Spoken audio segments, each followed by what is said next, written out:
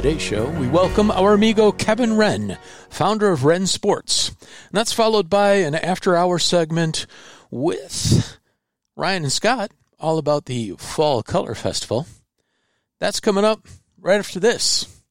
The official rack for the Danger Gnome podcast is One Up USA, the makers of the finest hitch rack in all of the world. It's the only rack that I trust to carry my precious cargo down the road. One up everyone with a rack from One Up USA. Hey, it's Uncle Gomez, and we have the founder of Wren Sports, Kevin Wren. Welcome to the show. Hey, Gomez. My pleasure to be here. So I've wanted to have you on the show for a long time, and it's finally come true. So we should have some canned applause. Well, it has been a while, and I appreciate the opportunity to come on and give you a little update on what's going on here with Wren. Cool. Well, we have kind of like a big announcement, and the first thing on my list is kind of a little bit of a brainchild that I have, which is the Fat Bike Triple Crown, which I said, well, I was writing up the event spotlight for the U.S. Fat Bike Open, and I started to say, wow, Wisconsin really has three giant races in it this year. And I was like, wow, we should call this the Fat Bike Triple Crown.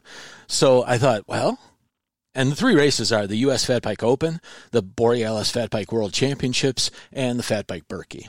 Those were the three races that came to my mind when I was like, wow, three big races. And I was like, well, we should offer prize money to the man or the woman that wins all three. Call it the Fat Bike Triple Crown.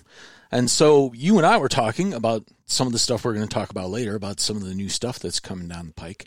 And I mentioned it to you, and you were like, well, hell yes, we should do that. And so we have the Fat Bike Triple Crown sponsored by Wren Sports. How about that? Well, we're happy to be involved, Gomez, and that region of the country is so important to the fat bike industry, and fatbike.com is what you do, and our claim to fame, if that, was the inverted fat bike fork, and people continue to tell me that the market is dying, and year after year we increase our sales more than double digits. So to get involved in a community like that where, fat biking is in their blood and you're drawing people in now from all over the world, we would love to be a participant in it. So thanks for the opportunity, and we're definitely on board. We'll work out the details as we move a little closer to it. Right on. And so you'll see something on the site about the Triple Crown, and it's going to be $1,000 to the man and or woman that wins all three. So one of the things that just happened that we were talking about is the Perseverance bar. You guys have the flat bar out, but I actually got and have done one ride on a prototype of the drop bar Perseverance. So tell us about that. Yeah. Well, we brought on another partner in the business a little over a year ago, Cameron Sanders out of Alaska. And Cameron is a fat bike aficionado. I first was drawn to him for his photography. He's done a lot of images on the glaciers in Alaska, and I was just drawn to him for that, and conversation led to inviting him to come join the company. And so Cameron does a lot of not only fat biking adventures, but he does a lot of gravel adventures. And every time we would speak, he would come up with, what we need to do, and there'd be some new product that he was suggesting we should work on. And when he talked about the adventure bar, I could easily see a need for what he was talking about based on the usage. And so we went ahead and tooled up the flat bar, and we also at the same time went forward with the drop bar. but because of the angles and the bends, drop bar is more complicated, and we had hoped to introduce everything at the same time, the drop bar, the flat bar, and a set of armrests. And, with COVID and everything, and the bike industry manufacturing being what it has been the last couple of years, getting anything made in a timely manner is not easy. And so we felt very fortunate. We got the Perseverance flat bar into production, and we put it up on the site for some pre-orders, and I was extremely pleased at how quickly it took off. And we just had Ashley Kerlock run the flat bar in the Atlas Mountain Race, and she was the first woman finisher, setting a new record, and she absolutely loved the bar. So, it seems like we've hit a good niche market again, which, the fat bike inverted fork was a niche category. It seems to be an area for us when we can find something and do it well. I'm anxious to see what you think of the drop bar, and we manufactured, I don't know how many, but you're one of the guys who got one of the first pre-production models, and we hope to be shipping that in early December. Cool. So yeah, it's fun. It's a solid bar, and I definitely see where it's going to have a lot of possibilities and take and really put the adventure into my adventure gravel bike, which I'm riding a Salsa Cutthroat. That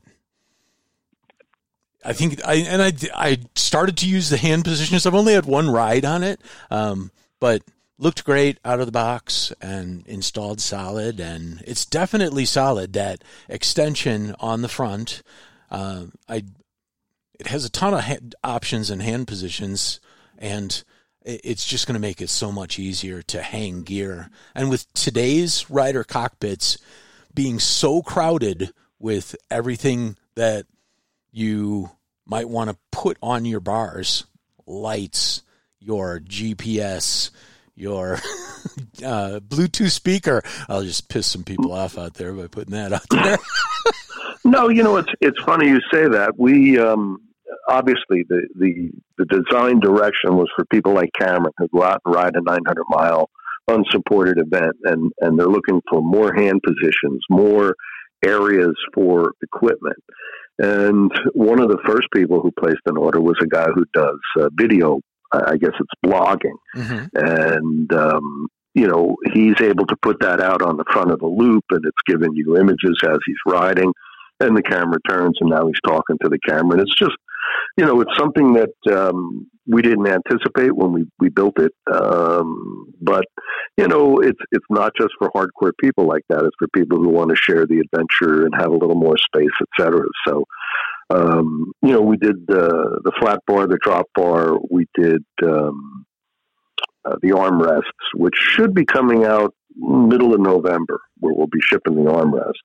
And like I said, the drop bar will follow in December. So, it's fun. The color of the bar, when I first saw it, was overwhelming. And yet, when you actually outfit the bar, you only have small sections where you see that color. And so, it's fun, again, because coming from big corporations, Bell or, Cannondale, you couldn't do something like that unless it was signed off on. And, Russ, Cameron, and myself, we said, you know what, let's do it. And so it's fun when it works. We'll paint a color picture for the listener. It's a kind of a copper anno, right? Or how would you describe it? Yeah, that's what I would call it. Okay. It looks mostly like copper, in my opinion. Okay. Might have that's what I thought. A name for it, but and like I say, it's when you get everything on the bar, you're only getting. And I now when I first got the bar, and I'm sure when you open the box, you go, wow, that's a whole lot of copper. But I knew that it would be covered. 90% of it is covered with tape. And one of the things that I have to say about the Proto is it came with tape that was plenty long enough to cover the entire surface from each end there. So that's and if we've been including it with the people who pre-ordered the bars, they all got a roll of tape for free. The length of the bar or the tape was designed so it would do exactly what you're talking about. Yeah. And, if it costs you an extra 30 cents when you're ordering the tape or having the tape made, it's the right thing to do. And it's wide enough for off-roading, that drop bar. Yep. I tell you that. I didn't measure what it is at the hoods, but it's 500 plus, 530, somewhere around there. We'll put it in the show notes. I'll get out my tape measure. Yeah, and I should be able to provide you the dimensions, all the drawings and stuff like that. So cool. You can give them exact numbers. I should have it on the top of my head. And Cameron, I've met Cameron, and we raced at the same race in Talkeetna a couple of years ago, right before the pandemic. You had said that this year you're going to have riders in the Iditarod Trail Invitational running your Perseverance bar, right? Yeah, as a matter of fact, we've got Cameron in Anchorage, and we've also been working with Tupper Becker up in Fairbanks. Oh, yeah, we love Tupper. Yeah, so Tup, he's got a few people. I won't mention names, but they're all previous Iditarod winners. Oh, cool. And they have been testing suspension fork, performance handlebars. It's nice once you get somebody like Cameron or Tupper who believe in the product. It's different, both the fork and the handlebar, that a lot of people will say, "Hey, what is that? I've never seen that before." And to have people like that who can say, "Oh, it's a Ren Perseverance bar. It's the inverted suspension fork." There's a credibility there that when people go to the website and then they go, "Oh, these guys really do use the product." It's wonderful. It really is. And, we're so lucky to be in this position to have the flexibility to look at a project and say, yeah, we'd like to go ahead. And we've got other things in the pipeline that, we're excited about. And as I mentioned, it's frustrating because, so much of manufacturing capacity was tied up. And the last several months, it's freeing up a bit. And so I think things will get better. But it's been a tough couple of years in terms of being able to meet the demand. The product has been, sales have been growing. And, we're fortunate to be in the position we are. Hopefully we're on the other side of COVID. And, we hope the economy doesn't, take a crap. But other than that, it's a step-by-step, but day-by-day move the business forward. Well, I know you're running a deal on your carbon handlebars. That is a product that I've ridden for longer than probably 5 years. So we're very happy. It's one of the projects that we do fully in-house. All of our carbon products, the handlebars, the seat posts, are all made 100% in our factory in Taichung. And it's high quality. It's Japanese carbon. It's hand rolled by older women who've been doing it for decades. And it's thoroughly tested. We pass ISO, EN standards. I've been working with Tinker Juarez since my days at Cannondale. And, Tinker's been running our bar now for, 8 years. And he's won a couple of world championships on it. It holds up. And so as the pandemic was going on, and we looked at, things where you have to go outside for a particular component of an assembly, we wanted to do more in-house. And so the carbon bottle cages was something where we could increase capacity and not worry about getting deliveries. And so we put a production order in for just about as many carbon handlebars as they could make. And we've decided we want to put a premium quality, world-class carbon handlebar in people's hands, at an incredible value at $99.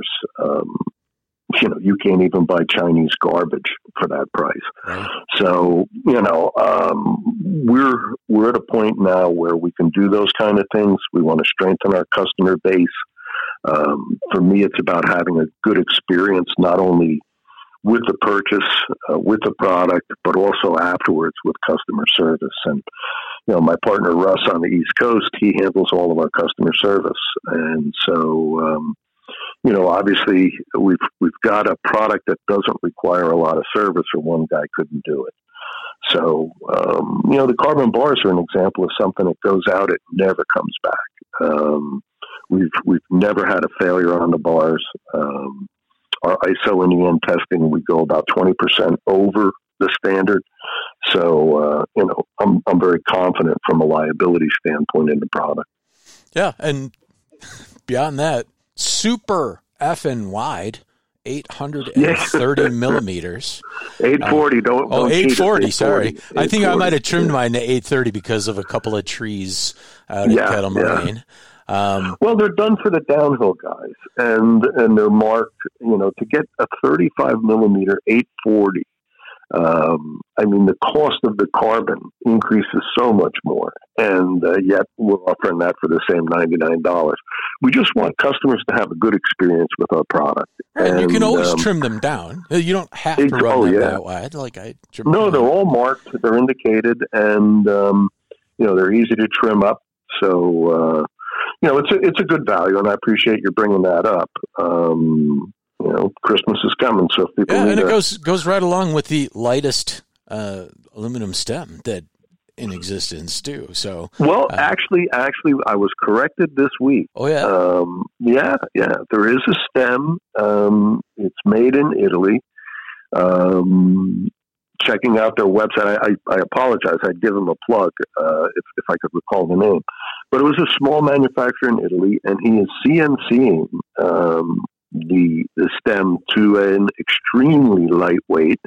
It's probably a good 10, maybe 15 grams lighter than us. Mm-hmm. And they do pass the EN standard, according to them. So I will no longer claim to be the lightest EN. We are ISO and EN certified, but give people credit. Our stem is super lightweight. Again, Tinker's been running that for years. And it's a great value at $89. And we ship that anywhere in the world for free. Yeah, so. And this isn't like, these components are what I would look to for a boutique build. These are not, house brands. This is what you replace your OE stem if you want to count grams. And that's part of why through COVID we've been doing very well. Somebody wants to buy a bike, they're stuck at home, there aren't bikes in the marketplace, so they get something that they're not quite happy with, and so those people that stuck with it are now looking to upgrade, and whether that's a fork, a handlebar, a seat post.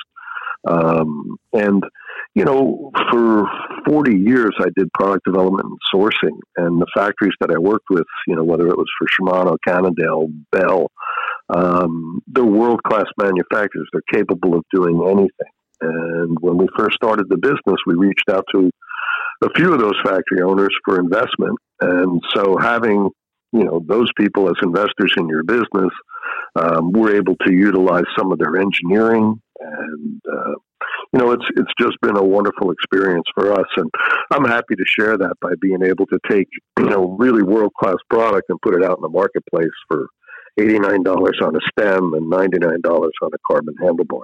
So, well, that's almost the perfect segue for our next subject, which is, and this is kind of since we haven't had you on the show, I kind of would like you to just take us the brief history of the upside down fork, how it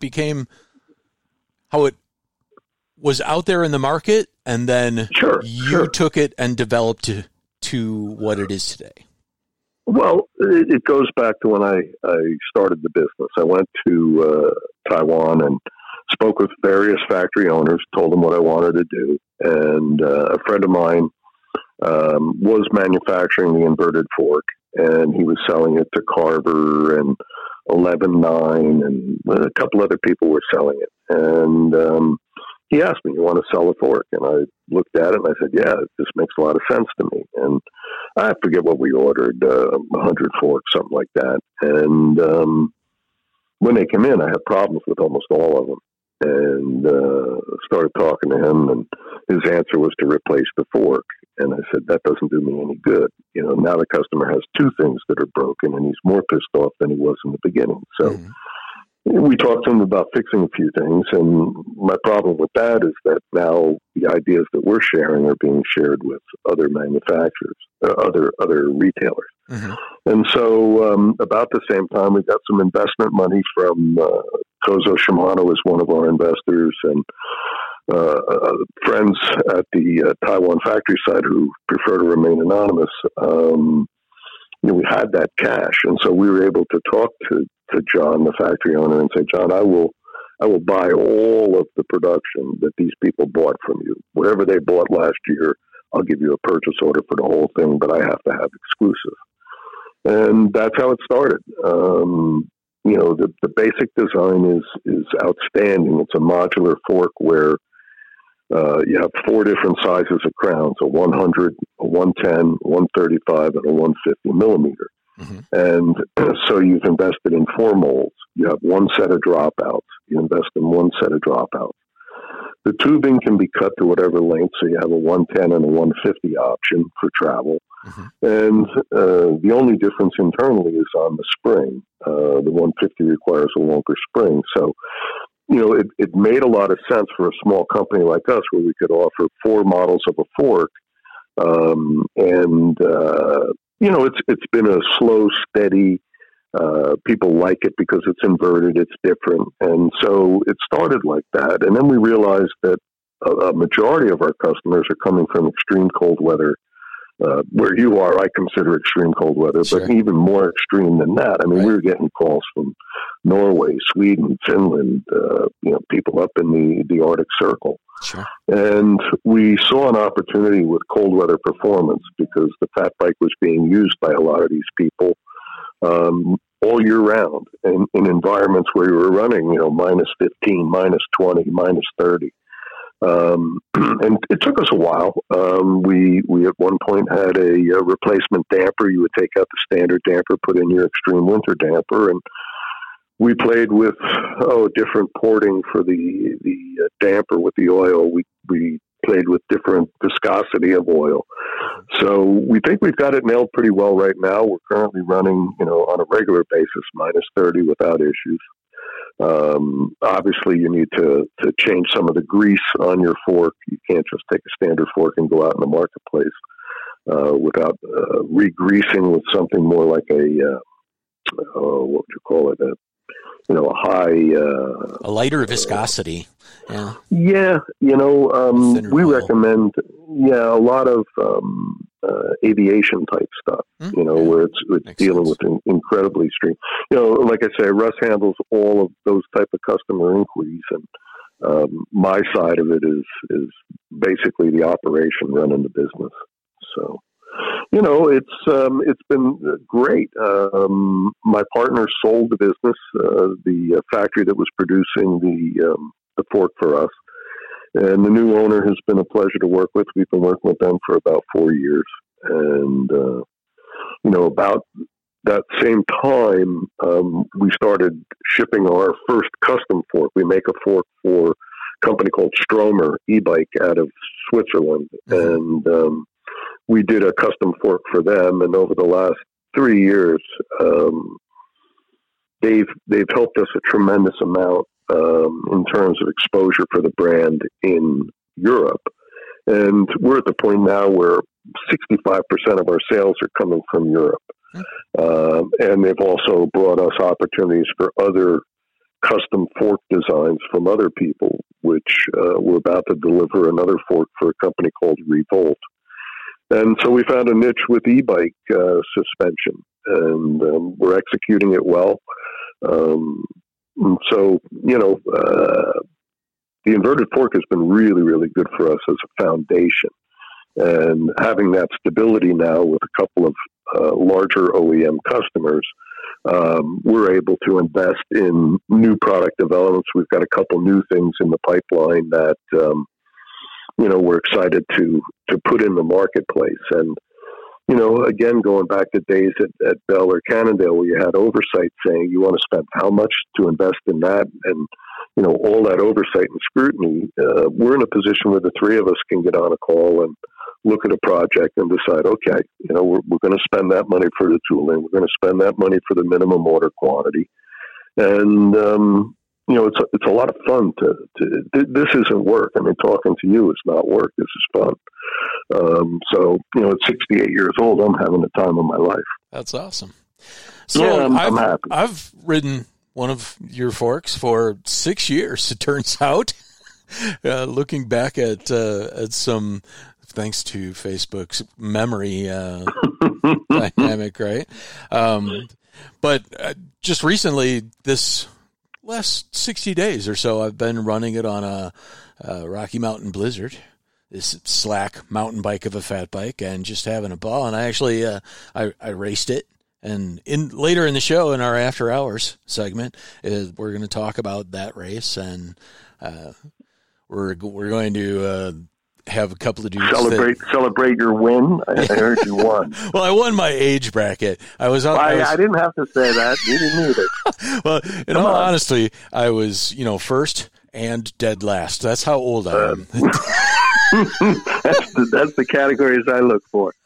I have a whole stack of medals that are all from situations like that. If you're only one of three people that show up, boom, you're on the podium. You don't put that on the plaque when you hang all those medals on the wall. You don't put up signs saying, "Well, this one." This is the one where they had a category for gray-eyed, cross-dominant Lutherans over 75 years old, and I totally won that category. Crushed it. But the thing, 6 years old, on and off of a bunch of different bikes. Yeah, I've had it apart. I've had it apart once, just to experience that, to see how simple it is, and to see what's on the inside of that dual chamber. Man, did you have to swap out your oil cartridge? No. Yeah. No. Oh, you did? No. No. I just opened it up, and I think what I was doing was, I can't remember. It's been so long ago. It was right when we were doing the review, so it had to do with something. I can't remember. I have old timers.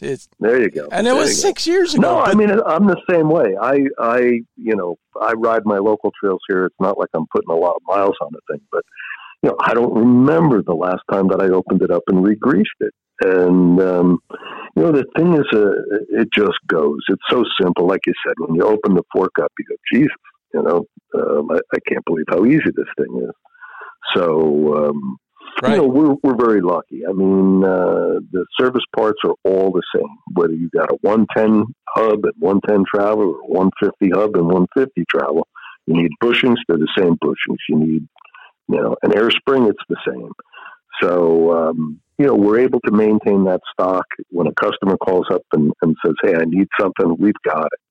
And it's a nice position to be in, because I understand that a lot of other customer service is not quite, they've cut back on staff. And, when you talk to Russ about, hey, my fork is making a noise, within 5 minutes, he's telling, did you check this? Did you check that? And, oh yeah, okay, thanks. That solved it.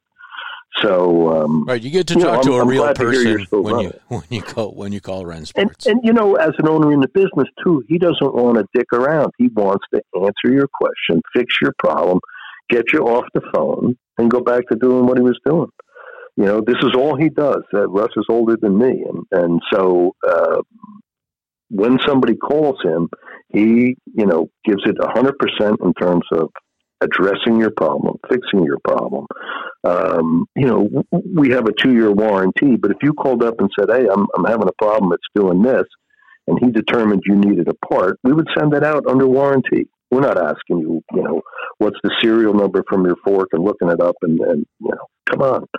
You bought a Ren fork. We made our money when we sold it to you. And if you've been riding it for 6 years, that's all 6 years of exposure for the brand. Yeah.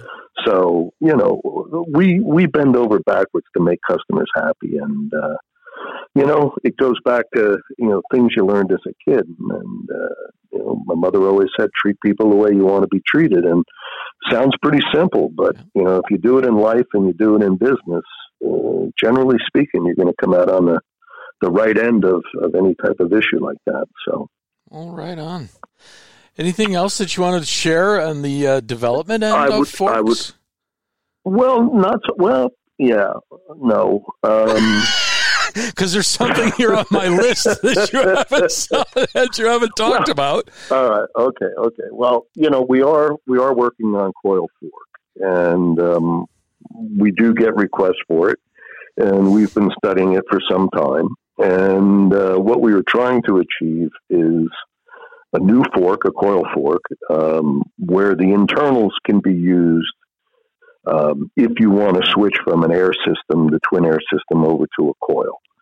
And I would anticipate we'll have some testable samples here before the end of the year, and should be in production towards fall of next year on a coil fork. And it's one of those projects where we can put it in the pipeline. We can take our time in development. We're not under pressure, to achieve any kind of deadline. So that is one thing that's actually happening. We're working on a new front carrier that will allow a basket or other accessories on a front rack that will mount to our suspension fork. So you'd be able to carry some stuff up front and not have to worry about it moving with the stanchions.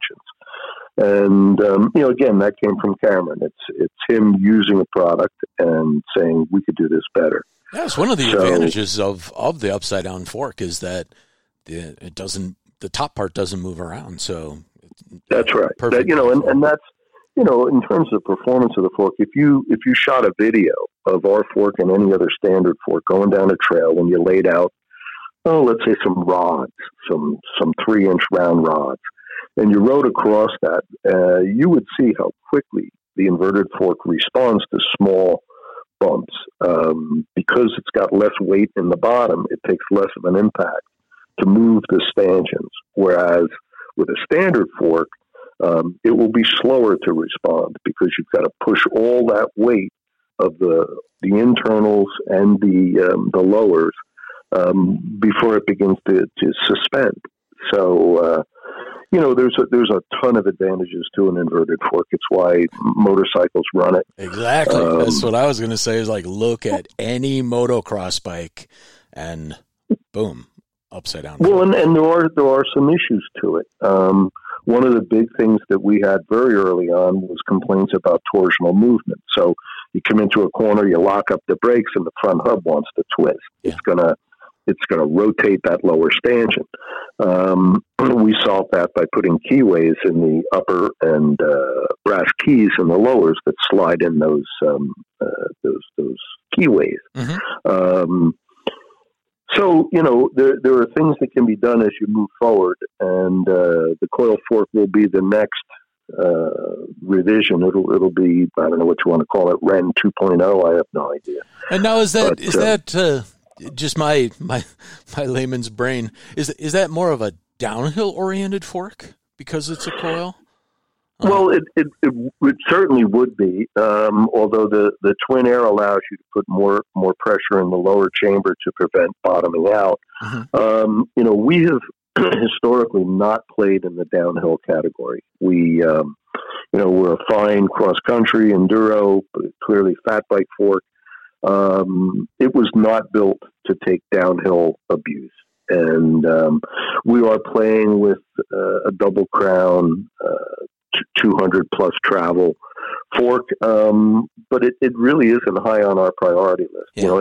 It's a glamorous thing. I forgot that we've sliced the mountain bike categories into so many thin slices where we have downhill, enduro, all mountain, down country, cross country, and gnome country, which is where I live. Well, and it is amazing, and I look at things like the Red Bull Rampage, which draw tens of thousands of people and get so much exposure. I'm not interested in doing anything that encourages. Those are professionals, but Jesus, I've been in factories for 40 years. I see how this shit is made. Yeah. Stuff eventually can break, and especially when you launch at 60 feet down, on a mountain.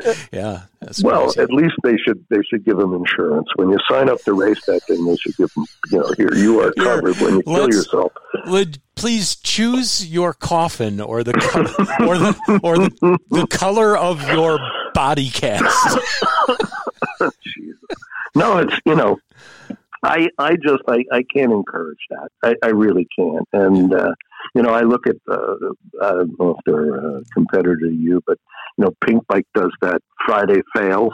And every time I look at that thing, I cringe. I just go, oh, is that the way people are using our stuff? I don't like to see people break their bones and stuff. That's just not entertaining. Yeah, but you don't stop watching, do you?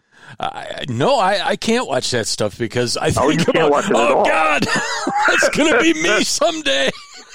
I'm not doing any of that stupid shit, so I can watch it. No, I and I send it to like a friend, a family member who knows nothing about cycling. And I go, "Are you people crazy?"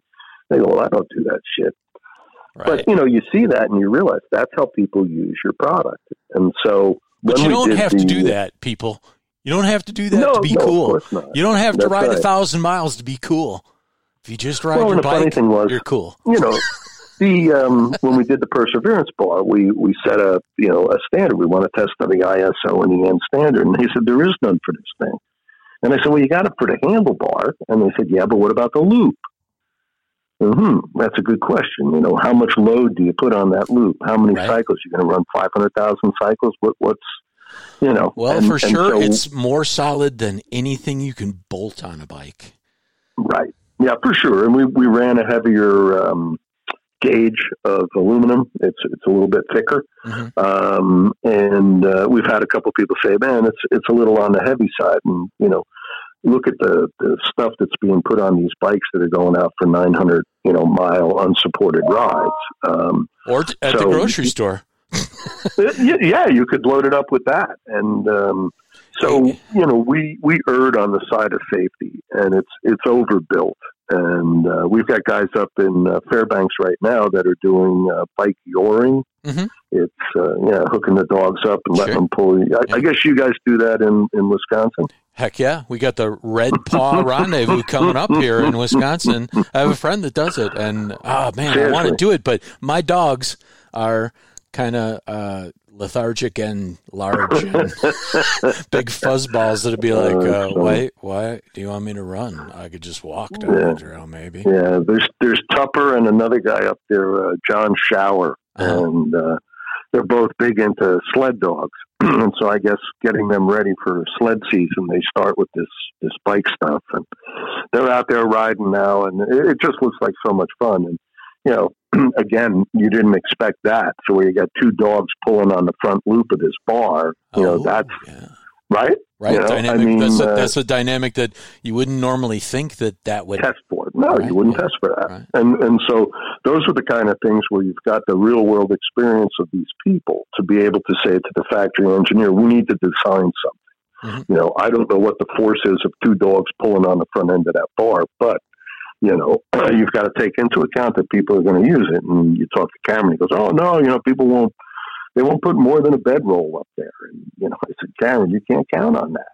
You cannot count that somebody's only because you only put a bedroll.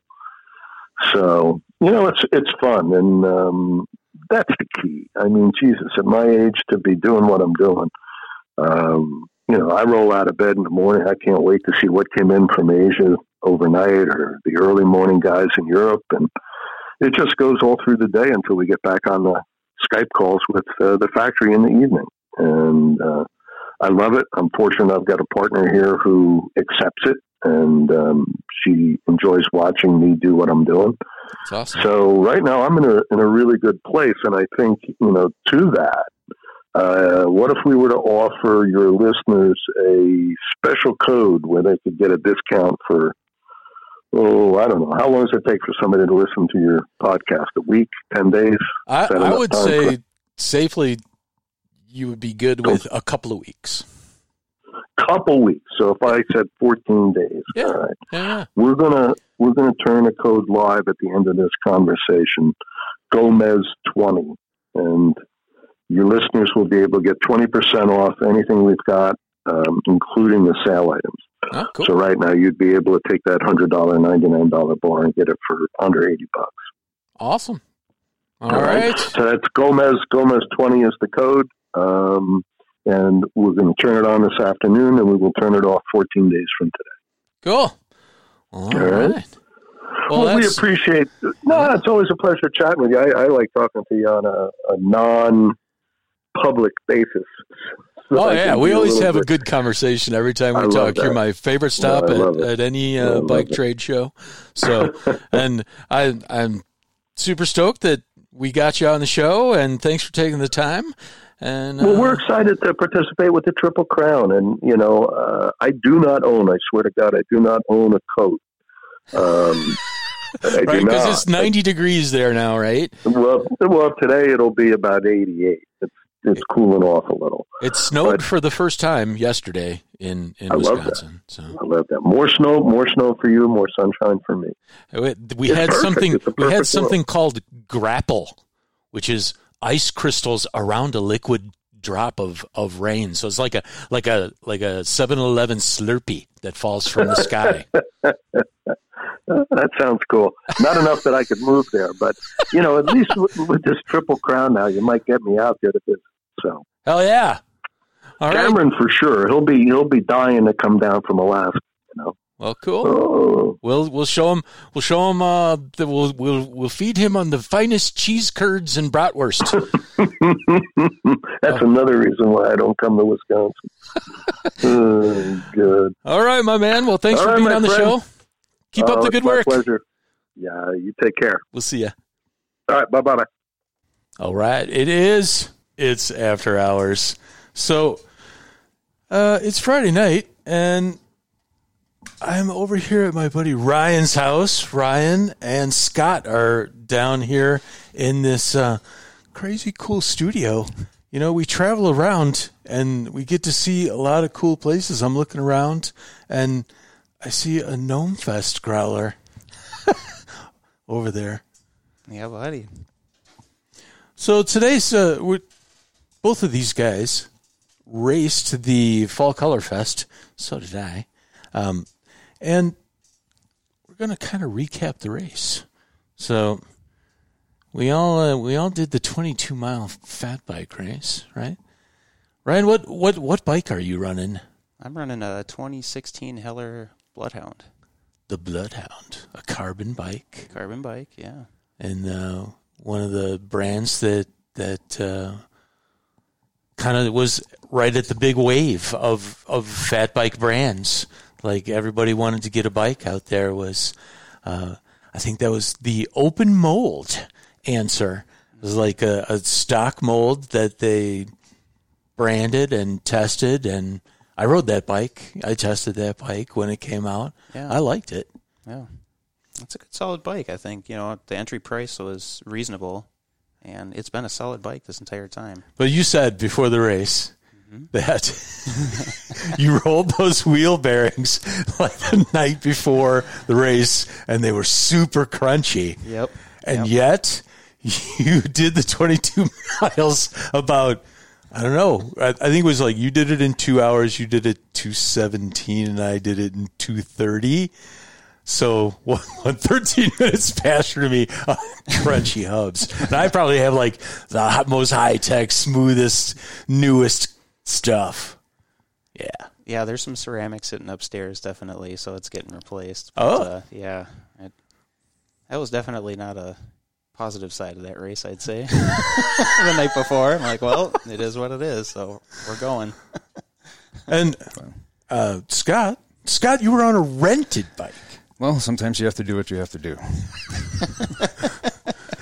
Oh, Oh, and I had this thought earlier. I was like, oh man, when we get together, we have to have you play what your Lord. bikes did. Now, just to give you why were you on a rented bike? The Crestone had some problems, some creaky door problems. I've heard it described as. I don't know if I would describe it as that. It was far worse than that. Ended up being a hub replacement, but and a hanger and some other little things. But in the end, we needed a rental, and so the Farley from Wheel and Sprocket was there to save the day. Nice. And you said PRs on the rental bike. Yes, I did. Yeah, that was pretty amazing. I don't know. So that's something. If is your Crestone, does it have like really light wheels on it? It's got the very nice head. I've got a carbon in the front and aluminum in the back because I smoked the carbon earlier this year. So that's saying something when you take like a set of mule foots, probably with tubes in them. Yes, absolutely. I can definitely feel it in the front end and in the rear end. Huh? That's cool. And there were 12 people in the whole category, and I came in 9th, but first and last in my age bracket. Well, what was everybody else's results? I think I was 5th overall. Yeah. First in my age group, though. So, killing Very it for nice. those young 44-year-olds, 42-year-olds. I'm going to have to look because they were changing a little bit. I think they missed Scott's for a few days in the They beginning. did. They were having all kinds of Also, there issues. might be 13 people, so I was wondering I still where he was. Yeah. top 10. Yeah, buddy. Yeah. On your previous podcast, you were thinking 3 hours, so I think you smoked that with 3.5 or whatever. And so. I got some significant PRs, like a minute and 5 seconds off of my blue loop time. Yeah. So It was a good day. It was perfect. Weather was perfect. Everything was perfect out there. So couldn't ask for anything else. So Trails were in good shape. It was a good ride. Yeah. All right, we got results. Okay.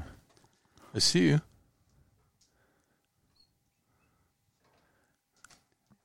Here we go. We got Scott in at a 2:13, 5th place.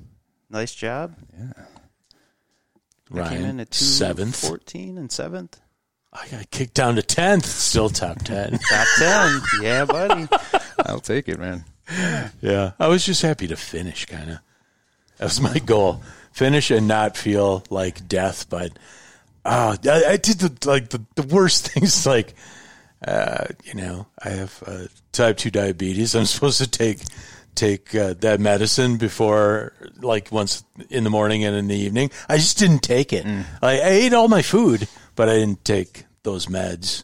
So I don't know if that made me crash hard. Like, after the race, I was just like, I was walking around after the race, everything was fine, and then it was like, oh, dude, yeah, no, you're like, this is all the warning lights start to come on. And, I had to get food and water in me and take my pills. God, it's hell getting old, I guess. One of these days I'll figure out how to eat while I race. I have to put it all in my water bottle or I just can't get it in my face. It's hard to eat when you're racing on a mountain bike. Yeah. Yeah, there's not a lot of downtime where you can sit and chew. And No. I had the bottles full of what did I put in there? I think I used this Only What You Need liquid because it has lower sugar and higher protein because of the diabetes. But I did eat one bar, but I swear to God, it all ended up in my beard. It was all like stuck in my beard. I don't know. Like, doesn't that paint a dainty picture? It's like it was how it coming through. Yeah. So yeah, and I did finally end up like pulling over and being like, "Oh God, yeah, I have to eat something." But it was actually what a fun race, and the thing that struck me about that after party, low blood sugar and state, was like, wow, this is such a family atmosphere. They had a friggin' bouncy house. Yeah. And that they had a bunch of kids' activities, and there was like some kind of kids' dance contest going on when I walked up the first time. So, yeah. I don't know. I think that's one of the cool aspects of that. I mean, that was the second time I've done that race. And I have a granddaughter that I would very much like to get on a fat bike. And I saw those kids, and they're just waiting there to go out and do their race. And just the gleam in Grandpa's eye, like, oh, if I can get her on a bike, she'll be there someday. Heck yeah, man.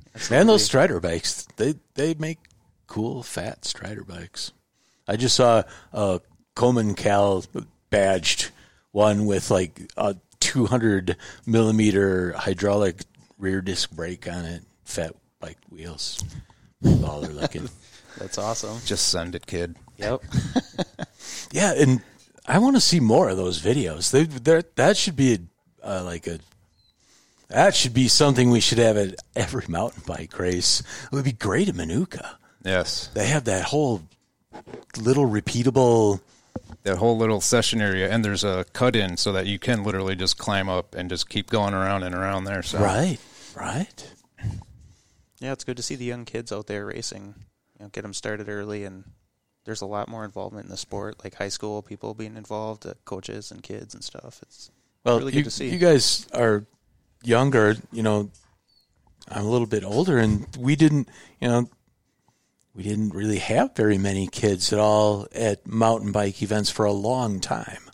Because, I don't know. What were my kids doing? I brought my kids to some mountain bike events, but not at races and whatnot. Right. And I guess Fall Color Fest is really a race and a festival, and people just go there to ride and have fun. I kind of went there to race. It's kind of funny. So did I. It's kind of funny. And you said, I kind of been training. I kind of want to get after it. And, the Savage Monkey, you and I talked about the Savage Monkey at the start. I'm like, nobody wants to see the Savage Monkey. But he's in there, and he wants to win. It's real. It is real. Yeah. Until and the Savage Monkey was gone at the 20-mile mark. Was it 22 miles? It was like, no more Savage Monkey available. That happened to me, absolutely. Oh, man.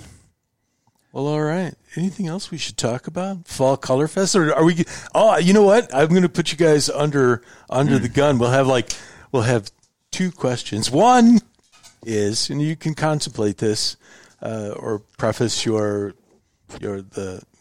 two-part question. Part one is, you want to do a 3-person team for the Shell Track race at in up there in Manitowoc. I'm losing my mind here. Manitowoc. Manitowoc? Yeah. Manitowoc. One. Shell Cup? Where they make, it's a beach race. A mountain bike and beach race. It's one of the oldest races that still runs the original, enduro format. Yeah, Snow Crown Race Series, Shell Track. Anyway, so that's part one of the question. And you can say, maybe. And the other is, we'll start with Scott, is what's your jam song? What's your favorite song to ride the bike fast? Oh, to ride it fast.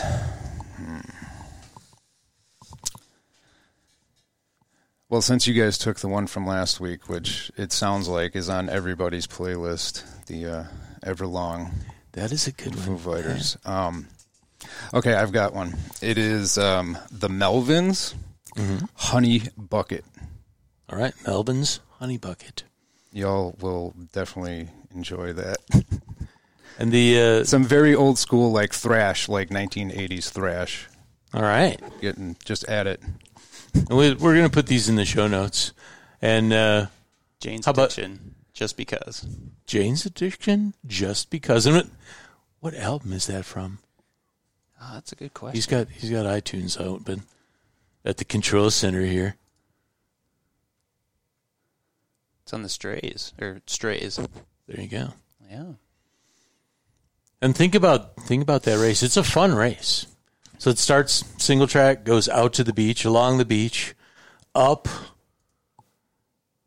There's almost like a wheelchair access ramp that you ride up that initial primary dune. And then there's single track back down, and there's even some topography that takes you back down to this cool little picnic pavilion that is creekside, that it looks like it was built in the 30s. It reminds me of like the old forest preserves in Crook County down there in Illinois.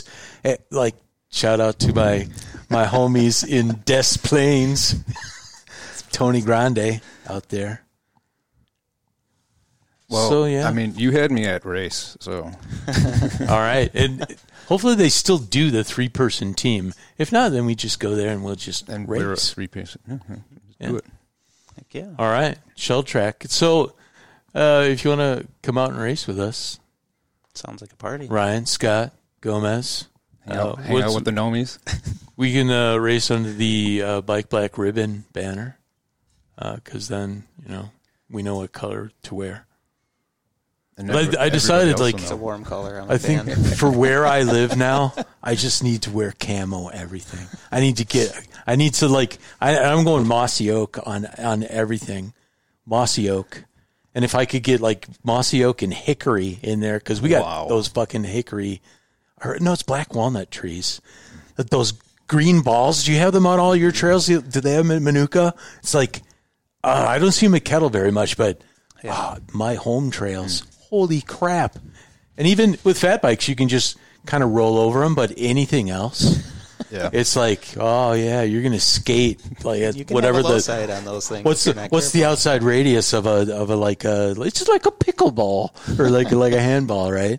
It's probably like 3.5 inches. Your bike's just going to move laterally, going 16 miles an hour. Oh my God. It's like a buffalo on roller skates. Well said. Indeed. I think that's what I need tattooed on my arm. All right. So, anything else, boys? Actually, I do have something else. All right. It was one Fall Color Fest related item that if someone is listening from there, they need to have a fat bike wave. Oh, yeah. That would have been better. Yeah. I would like a picture of all 12 of us lined up, fat bikes, right there.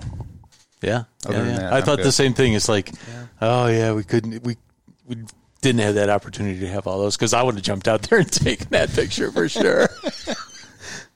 But yeah, it was, other than that, it was really quite good. Mm-hmm. Yeah. Yeah, had a good time. I thought about having James Wamser on the show, but yeah, I could have told him directly. And I was going to wear my medal too.